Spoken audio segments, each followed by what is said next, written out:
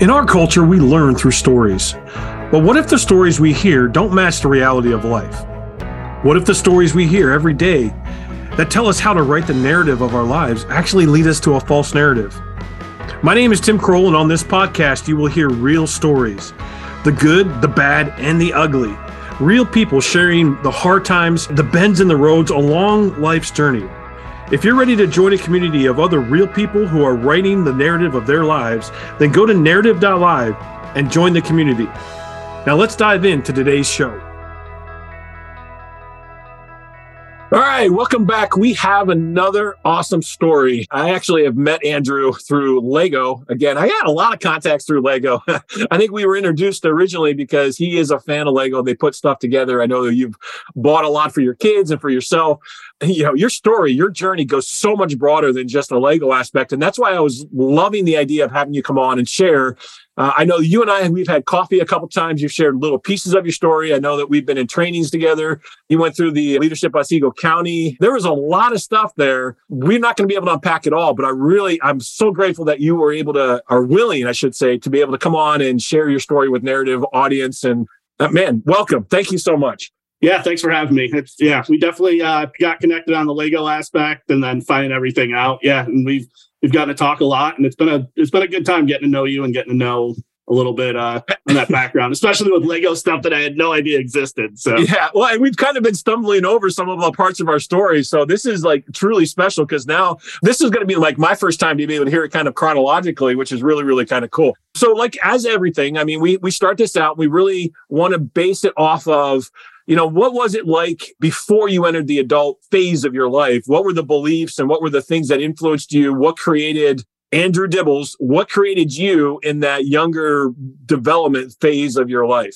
Yeah, absolutely. So I was a military brat growing up. I was born in Nevada and then moved to Germany at a super young age. So once my parents got separated, I moved to middle of nowhere, New York. Everyone automatically assumes New York. They're like, oh, the city? Like, nope, my graduating class was like 35. So I am middle of nowhere, New York. And that's where I spent a lot of my life. So I had a really good background growing up, had really good family grounds, always lived close to all of my family up there. So I grew up Catholic. My grandma was very, very heavy Catholic, church every Sunday. So that's kind of how I grew up. Small town, got really into sports, really into teamwork. And that is basically just the simple aspect of growing up in a small town, working on a farm, all that stuff. And then I was pushed into adulthood. I joined the military at 17. Well, let's back up though real quick. I know absolutely. For me, my parents were, my dad was in the military for a while and then he joined the post office and we moved a lot as well. And I know that presents several challenges in my own life. We've moved as a child. We moved from, we were everywhere. I've been in a lot of different states. So how did that, because you said you moved around a lot and obviously settled down in New York. How did the moving affect your belief of life and how things were done?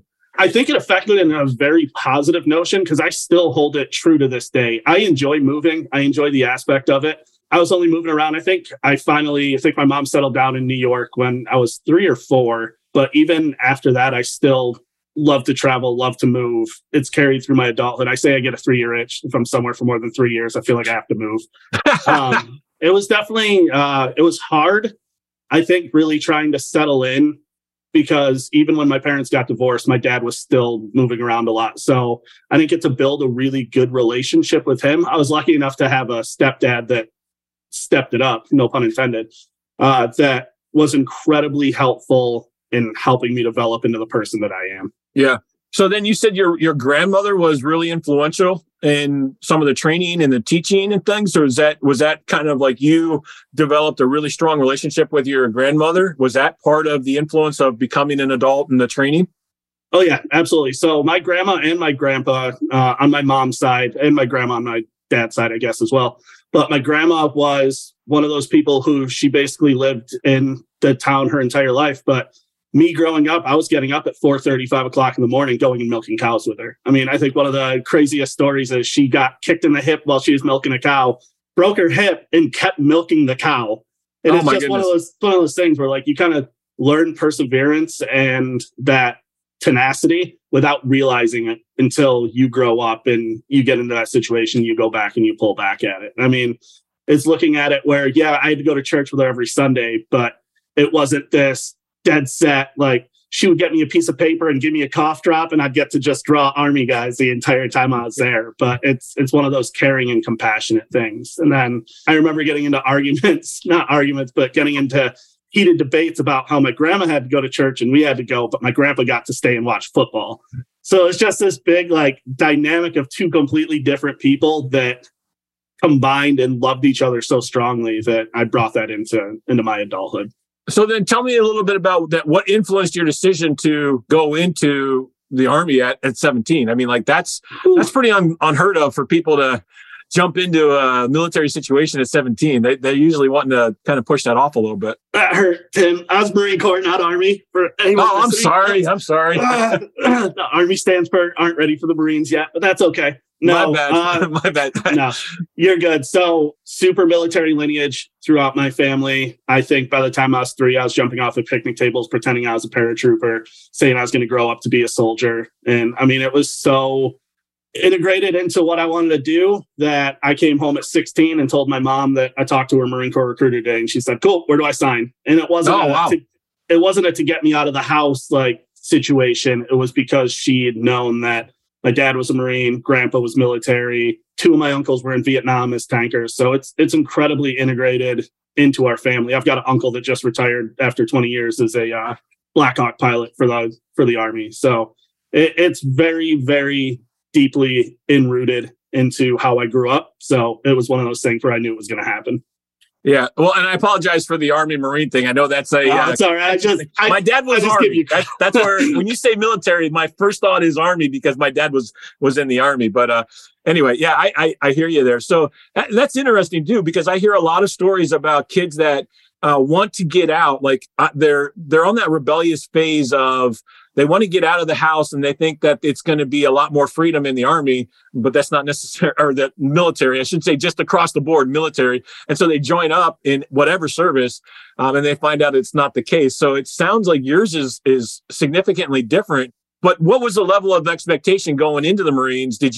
When you went in there, was it all of a sudden like, wow, this is totally different than what I expected? Or was it pretty much you knew what was coming with boot camp and so on? I knew it was coming. My dad had me watch Full Metal Jacket at 15. Like I knew it was coming. I've been fully prepared basically up until the time. I mean, probably from age 13, I'd always talk to my dad when I did talk to him about it. And when it got to the time where I was getting ready to go to boot camp, he kind of gave me the be loud, do things fast, don't stand out. So I knew going in kind of what to expect. There's definitely things that when it happens in boot camp, you're like, nope, this was not expected whatsoever. But I definitely had a good mentality. I wasn't going in there thinking that, oh, I'm going to yell at I hear so many people that they're like, oh, if I went to boot camp, I'd yell at my drill instructors. No, you wouldn't. Like, no, you can pretend you're as tough as you want to be, but you wouldn't. So I had a pretty good idea going in, what to expect and what was going to happen. So let me ask you this, because it sounds like you've got a couple of different phases of this whole development of what it's going to be like to be an adult. Obviously, the divorce aspect of it at the very beginning, but then you had a great father figure that stepped in as your stepdad, like you said. You've got a great, example of what it means to be consistent and perseverance in your grandmother. Then you step into the military, and you obviously have a lot of people there that are telling you what to do. And then I know that there's a lot of training that goes into that and the mental toughness that they're trying to create in there. So is that all, like these phases of development, is that all part of creating and forming the beliefs of who you're going to be? And what are those beliefs? What would you say would be like your top 5 values? Or, you're ready to step out in the big wide world. What are you thinking?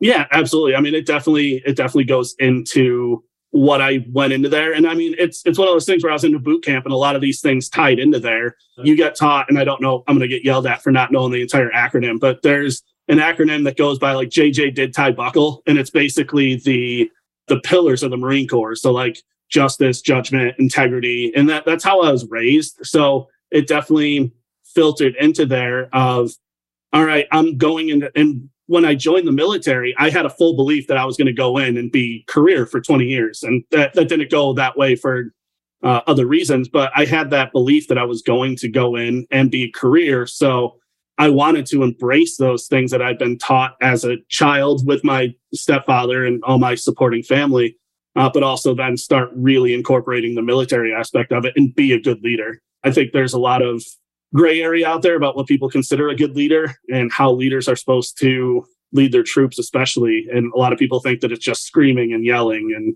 I definitely took a different mentality through that because of how I was grown up and the building blocks that I had while how I was raised. That I was raised very well in the aspect that everyone is different and everyone is led different, which really led me to some great success in the military. Oh, that's pretty incredible. So, all right, so let's make this shift. That's an awesome background. It's got a lot of good training in it, but let's make the shift. What in life reached out and smacked you in the head? What was the hard knock or the 2x4 that came on and you're like, whoa, this is definitely different than what I expected?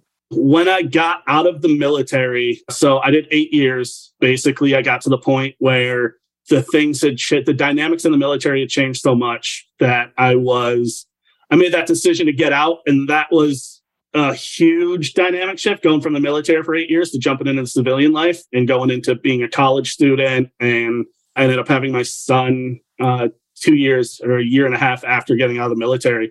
That was a pretty big hard knocks moment, just because I went from having a paycheck for 8 years to not knowing what to do, not knowing how to not knowing how to be an adult. I mean, I had basically been guided that entire 8 years and I had my leadership aspect, but I didn't know what to do. That was a huge hard knock for me, probably one of the first ones. And I took it pretty hard initially getting out because like I said, I had no idea what to do. I was just, I think it's 24 with no guidance whatsoever in life. So let's peel back the layer of the onion, so to say, on that. In regards to not knowing what to do and the hard knock of it was, I mean, you've had tons of preparation. You've watched your grandmother do work on a consistent daily basis, milking cows and breaking hips and still milking cows. And then you've got the tenacity and the mindset that you are able to gain through the military experience of just, you don't quit kind of a thing. And then all of a sudden you're pushed out or you choose to go and step out and then you do like the real world life. Like, is it a feeling of being unprepared? Is it a feeling of abandonment? Well, like what's going on mentally in regards to this shift of, okay, we're no longer in this path? Or was it an adjustment? Like, I thought I was going to be in the military forever and now I'm not. Yeah, it was a combination of the both. I definitely thought I was going to be in the military forever. So getting out, and then at that time, my grandma had passed away, both grandmas on my dad and my mom's side. So that kind of hit hard on that aspect. But yeah, it was definitely I'm going to be a career military. And then I got out, and then it was one of those, there was a lot of self-doubt. Did I make the right choice? Like, should I try to go back in? I have a lot of friends, or at least a couple of friends, that got out and within a week were back in the military. And it was one of those, did I get out? What am I going to do? I don't know. And they do a decent job of trying to prepare you with resumes and all that stuff. But it was definitely a feeling of abandonment. I felt like certain aspects of the military had kind of turned their back on me from the time that I joined. So that was pretty hard. Wait. Also, so what turned your back? The institution or the friends, or like what turned your back? The institution. So basically it came down to, I was used to being told what to do, which is fine. But I was one of those weird people that actually wanted to deploy. And I had set up to deploy and I had done all my training when I was in Japan. And I got to about 2 weeks before I was supposed to leave for Afghanistan. And they said, oh, we're not sending you anymore. And I asked why. And they said, oh, we don't have to give you a reason. I said, well, then I'm done. Like, and it was almost, I had 6 months left on my contract. So I said, you know what? I'm done. Like, it's not, I'm one of those people, you got plenty of people who don't want to deploy. I want to deploy. So you're sending over kids that don't have that want, and I could fill that spot to create a better force over there. So that was kind of my breaking point.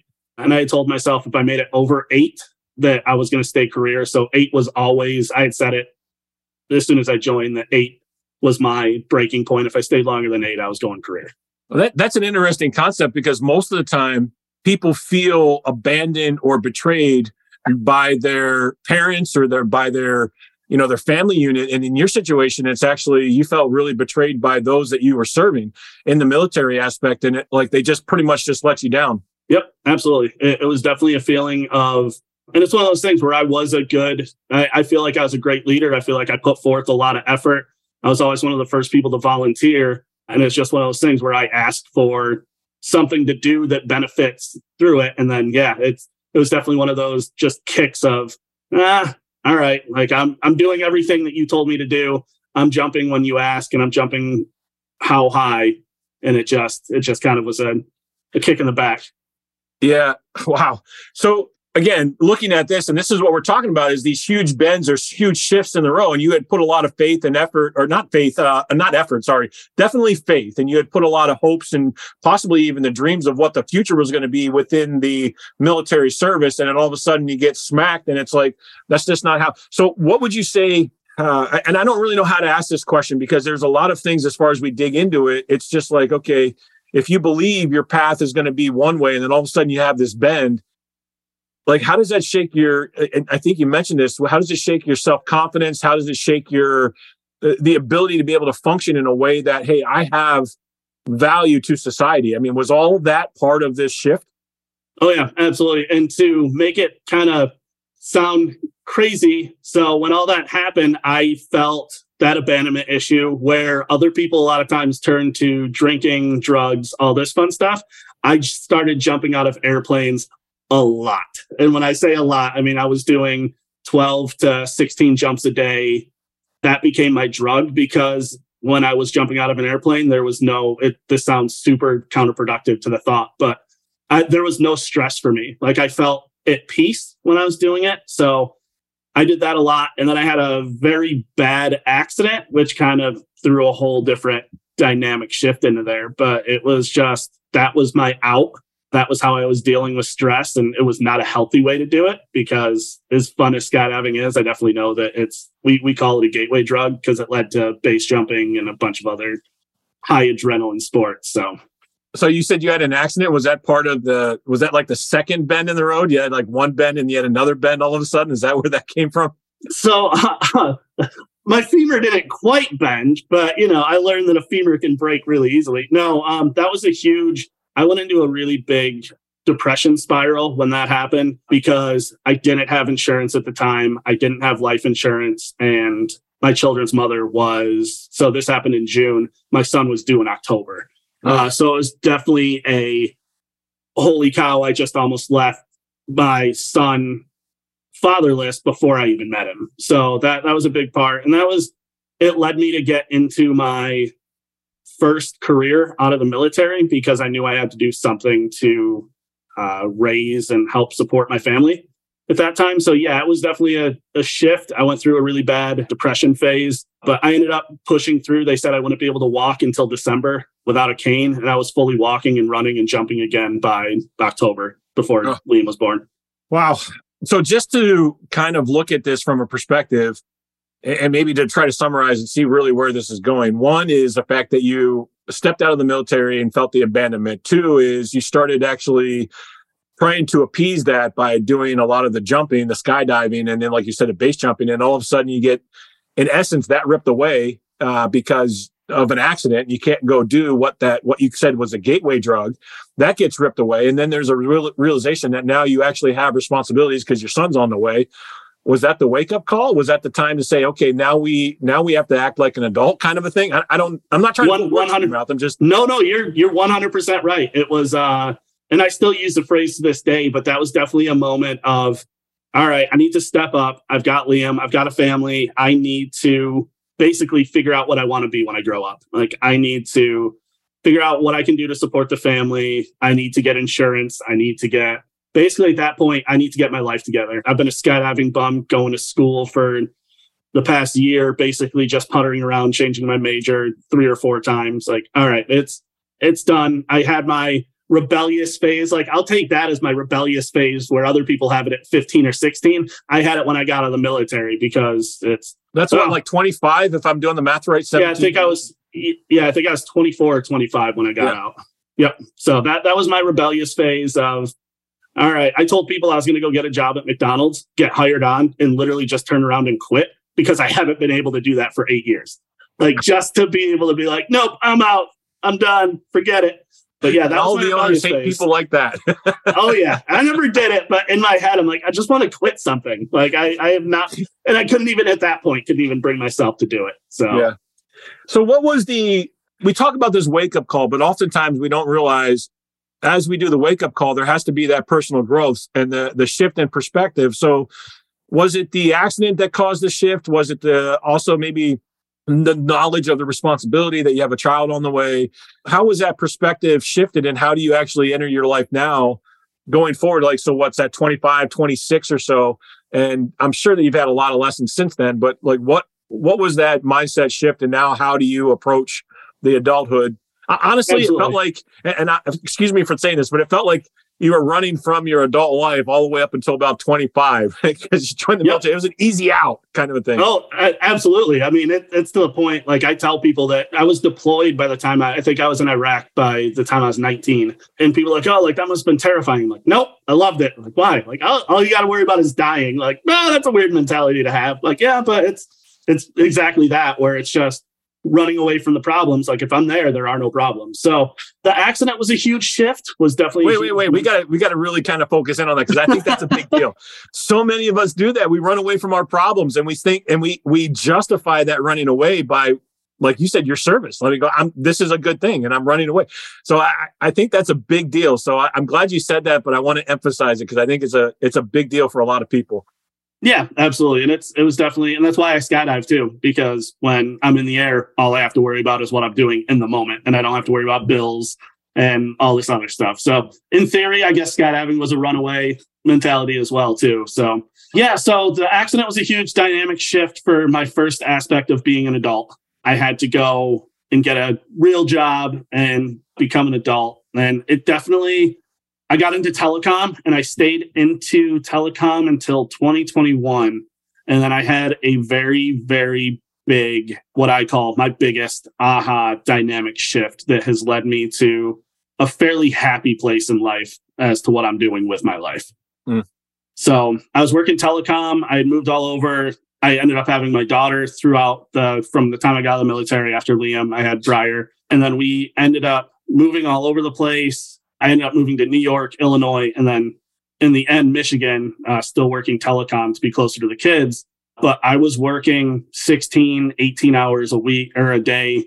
And I remember calling someone and just breaking down in tears. Like, I'm done. This is not what I want to do.